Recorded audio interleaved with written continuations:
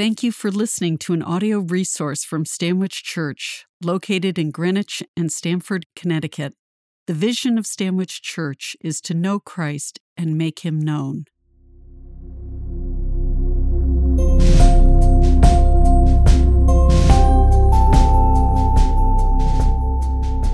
The epistle lesson for today is from Ephesians chapter 2, verses 1 through 10.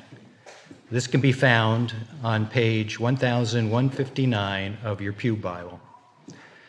In this passage, the Apostle Paul describes the extraordinary grace of God in Jesus Christ, by which we have been rescued from sin and death and given new life in Christ. A reading from Ephesians chapter 2, beginning with the first verse. And you were dead in the trespasses and sins in which you once walked, following the course of this world, following the prince of the power of the air, the spirit that is now at work in the sons of disobedience, among whom we have all once lived in the passions of our flesh, carrying out the desires of the body and the mind, and were by nature children of wrath, like the rest of mankind. But God, being rich in mercy, because of the great love with which he loved us, even when we were dead in our trespasses, made us alive together with Christ.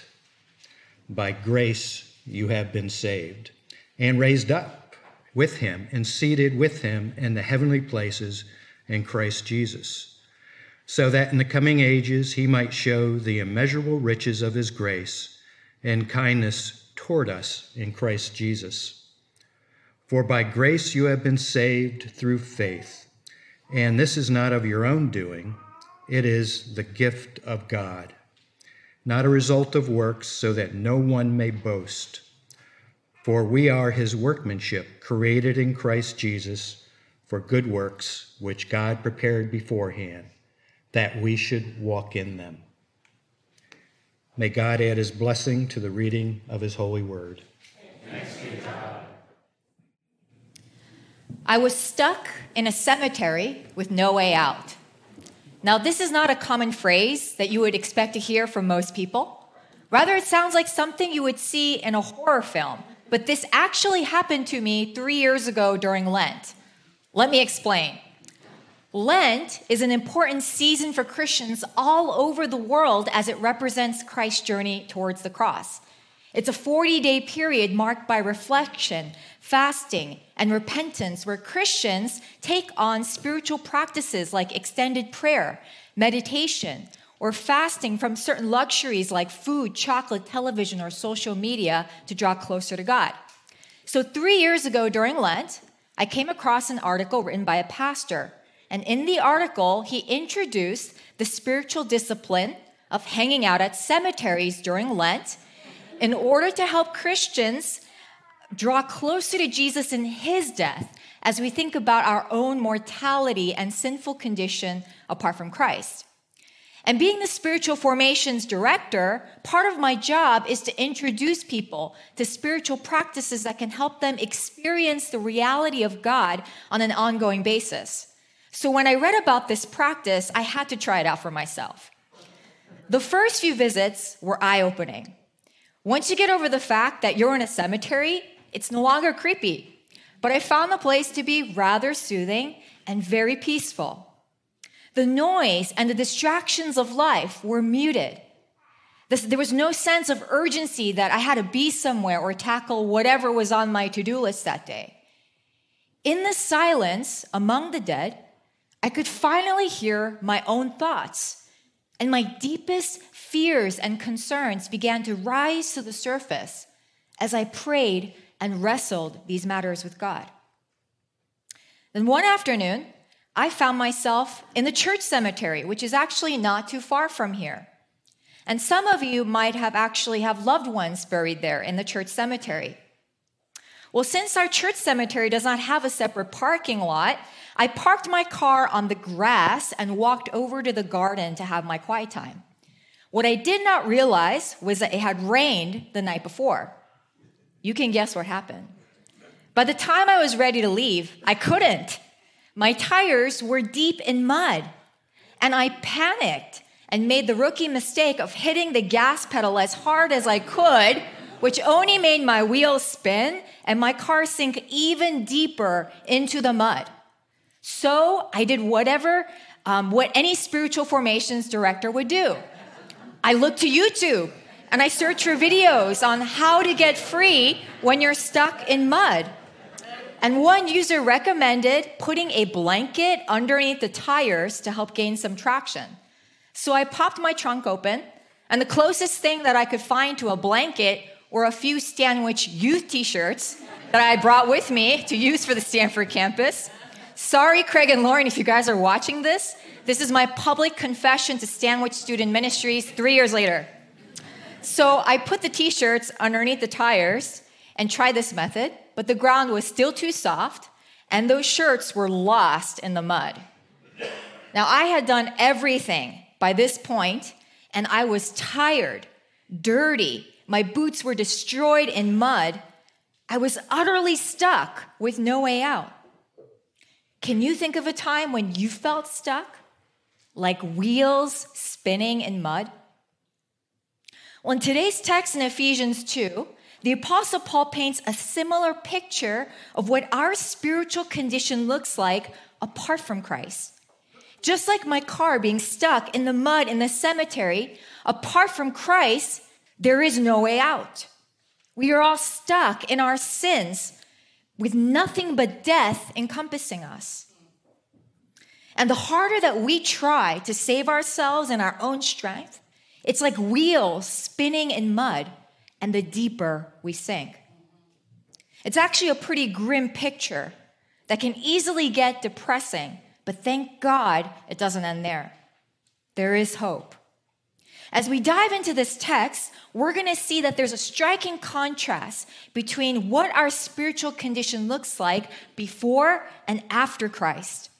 And if you're like me, while it's tempting to skip all the bad stuff and go straight to the good stuff, it's only when we fully recognize the bad stuff, our hopeless spiritual condition apart from Christ, that makes us fully appreciate and embrace the gift that God offers. So let's take a look at what we were like before Christ entered the scene. So go ahead and take one of those pew Bibles out nearby and open up to Ephesians chapter 2. It's on page 1159 for those of you who are reading from the Pew Bibles. Now, this passage in Ephesians chapter 2, verse 1 to 10, it's so theologically rich and loaded. We're going to do something a little different today. And instead of me summarizing it to you, we're going to break this down verse by verse. So buckle your pew belts. All right, so let's read together what it says, starting in Ephesians chapter 2, verse 1. And you were dead in the trespasses and sins in which you once walked. Okay, let's just stop right there for a moment. You see that word dead in verse 1? The original Greek translation, do you know what that word means? Well, it means dead. It means dead, corpse, lifeless. That is what our spiritual condition looks like apart from Christ. We are like a dead man. It's like my car that was sinking in the mud in the cemetery. It was useless and as good as dead. And why does the Bible say that apart from Christ, we're spiritually dead? Well, verse 1 says that it's because of sin. Sin is what gets us stuck in the mess, and it separates us from God. And all of mankind was born into this fallen world, tainted by sin. And because of it, we are all spiritually dead. Let's read on in verse 2. In which you once walked, following the course of the world, following the prince of the power of the air, the spirit that is now at work in the sons of disobedience. The prince of the power of the air, who is that? Well, that's a phrase used to describe Satan in the Bible. You see, back in the garden, when Adam and Eve sinned, the serpent usurped some of the authority that was given to them by God to steward creation. And to this day, under God's sovereignty, Satan has limited authority and reign over the earth. That's why he's called the prince of the power of the air. It's also the reason why we see so much havoc and pain and division in this world.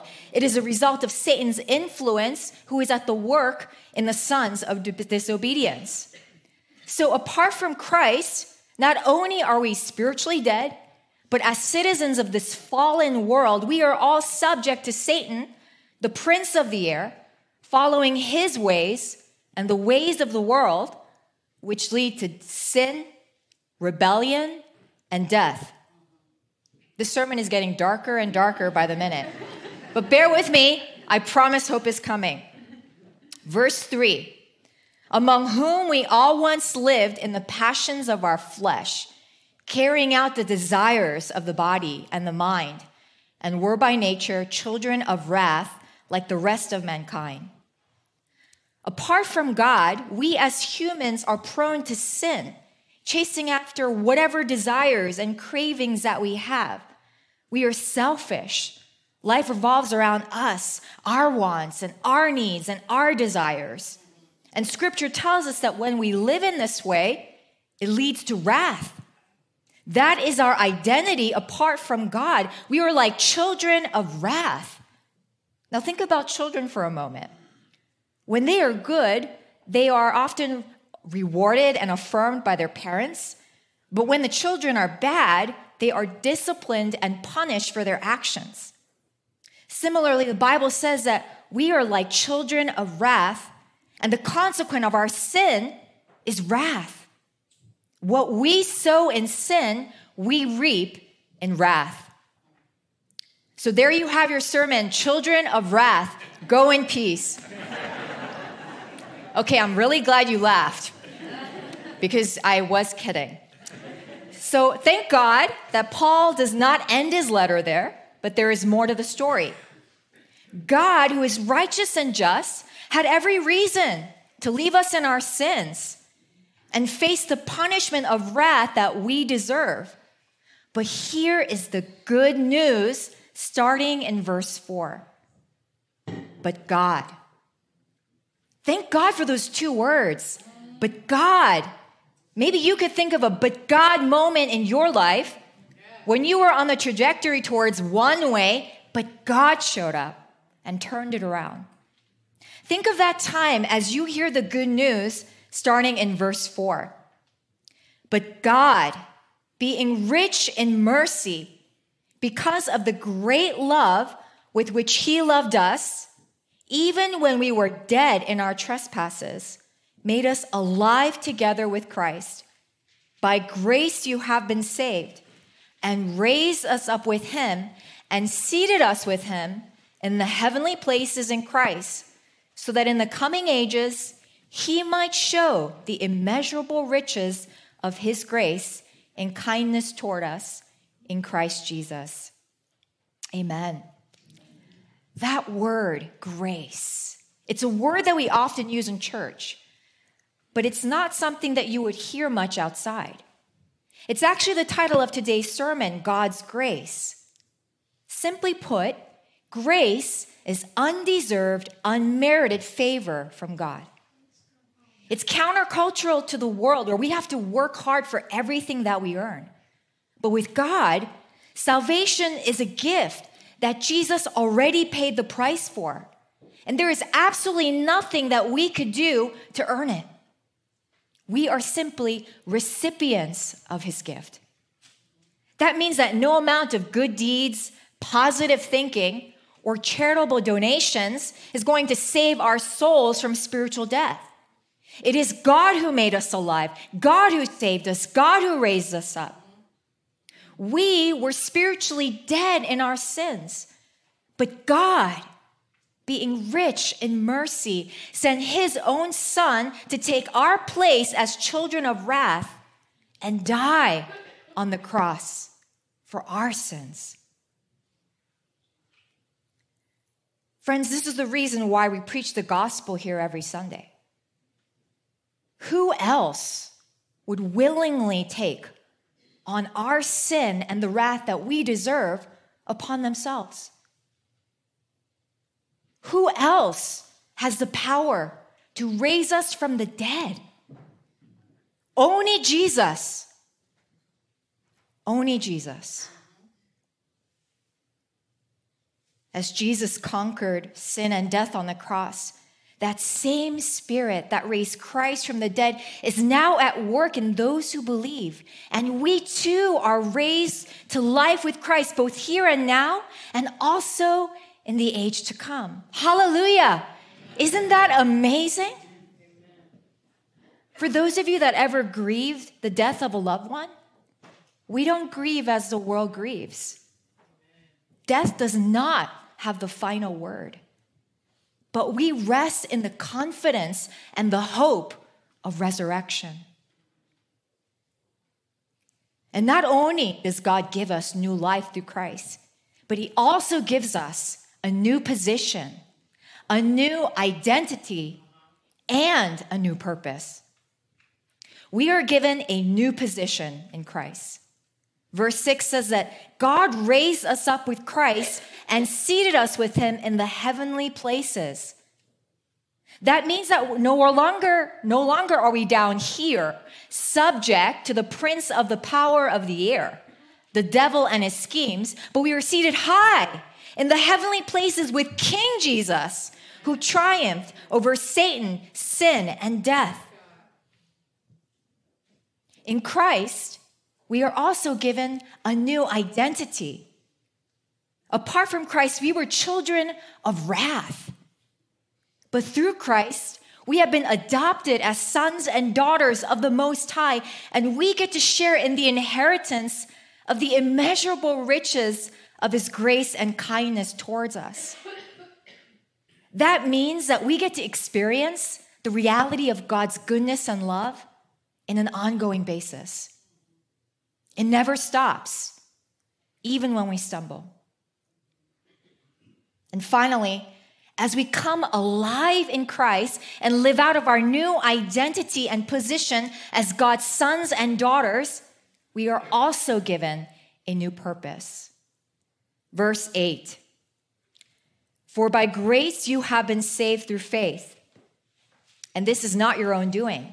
It is the gift of God, not the result of works, so that no one may boast. For we are his workmanship, created in Christ Jesus for good works, which God prepared beforehand that we should walk in them. Now, some of you might read this and think, wait a second. It just says that our faith is not about works, so why is it talking about good works? Well, to clarify, our salvation is not based on our works. It is a gift from God that we simply receive by faith. But the good works that Paul is referring to here is our response to salvation, the ultimate work that Christ accomplished on the cross. Now that we have this new life, new identity, and new position as God's children, seated with Christ in the heavenly places, we are also given an opportunity to express our gratitude for the finished work of Jesus Christ on the cross. And that becomes our purpose. Our good works becomes a reflection of Christ's ultimate good work. And what I love about this verse is that even the good works we get to participate in pre-existed before us. How liberating is that? It's not up to us. We can relax and not be so stressed out, since our faith and everything else leading up to this moment has already been prepared by God beforehand. Our response is simply to walk in them. So some of you might be wondering how I ever managed to get out of the cemetery that day. So there I was, the spiritual formations director, doing what I thought was super spiritual, praying in a cemetery. I tried everything in my knowledge and power and the power of YouTube to free my sinking car from the mud. But whatever I tried, it only seemed to make things worse. It was when I finally gave up and threw in those shirts, it suddenly dawned on me that I still had my AAA membership from years ago. So immediately I called AAA, and they were able to dispatch a tow truck. So as I sat there in the cemetery, listening to some Christian radio in the background, waiting for AAA to come rescue me. The sun was beginning to set, and I couldn't help but laugh at my situation. For Lent, I wanted to draw closer to Jesus in death, but I never imagined I would literally get stuck in a place of death. And what did it take to finally get unstuck? It took something stronger and more powerful than me to accomplish what I could not do in my own human strength. Just as my car needed to be rescued by AAA, all of us are stuck in our sins and need to be rescued by Jesus, the one who is stronger and more powerful than we are. As my car was slowly being pulled out of the mud by the tow truck, a song that I had never heard before started playing on the radio. And it was a song titled "Let It Happen" by United Pursuit. Listen to these words that make up the lyrics. You're full of life now and full of passion. That's how he made you. Just let it happen. And he calls each one of us by our names to come away. And he whispers to your heart to let it go and to be alive. It was as if God was speaking to me through this song, telling me that all of my fears and my concerns and everything that I had been wrestling with him up to that moment simply needed to be surrendered in his presence. I could never fix myself, save myself, heal myself, or make myself become better. But I could give myself to the one who could. Amen. And let his life-giving power flow through me. So as we close and get ready to come to the Lord's table together, there are two invitations that I want to extend to you this morning. The first is for those of you who've never received God's gift of salvation. Maybe you've gone to church your whole life thinking that salvation was dependent on good deeds and getting on God's good side. Or maybe you find yourself stuck in a certain area of sin, and like wheels spinning in mud, you don't know how to get out. If that's you, I want to encourage you to call on Jesus today. He is your AAA. He's already done the work for you on the cross. All you need to do is call on Jesus and be rescued. The second invitation is for those of you who already received the gift of salvation through faith. But maybe you find yourself struggling to walk in his grace lately. My invitation for you this morning is to surrender. Give yourself to God. Whatever that situation is you find yourself in, give it over to Jesus and onto his more capable hands. Cease striving and let him do the work on your behalf. May the Holy Spirit remind you today of who you are in Christ and of the immeasurable riches of his grace and kindness that he has for you. For you are a child of God, full of life, full of passion, seated with Christ in the heavenly places. That's how he made you. Just let it happen. Thanks be to God.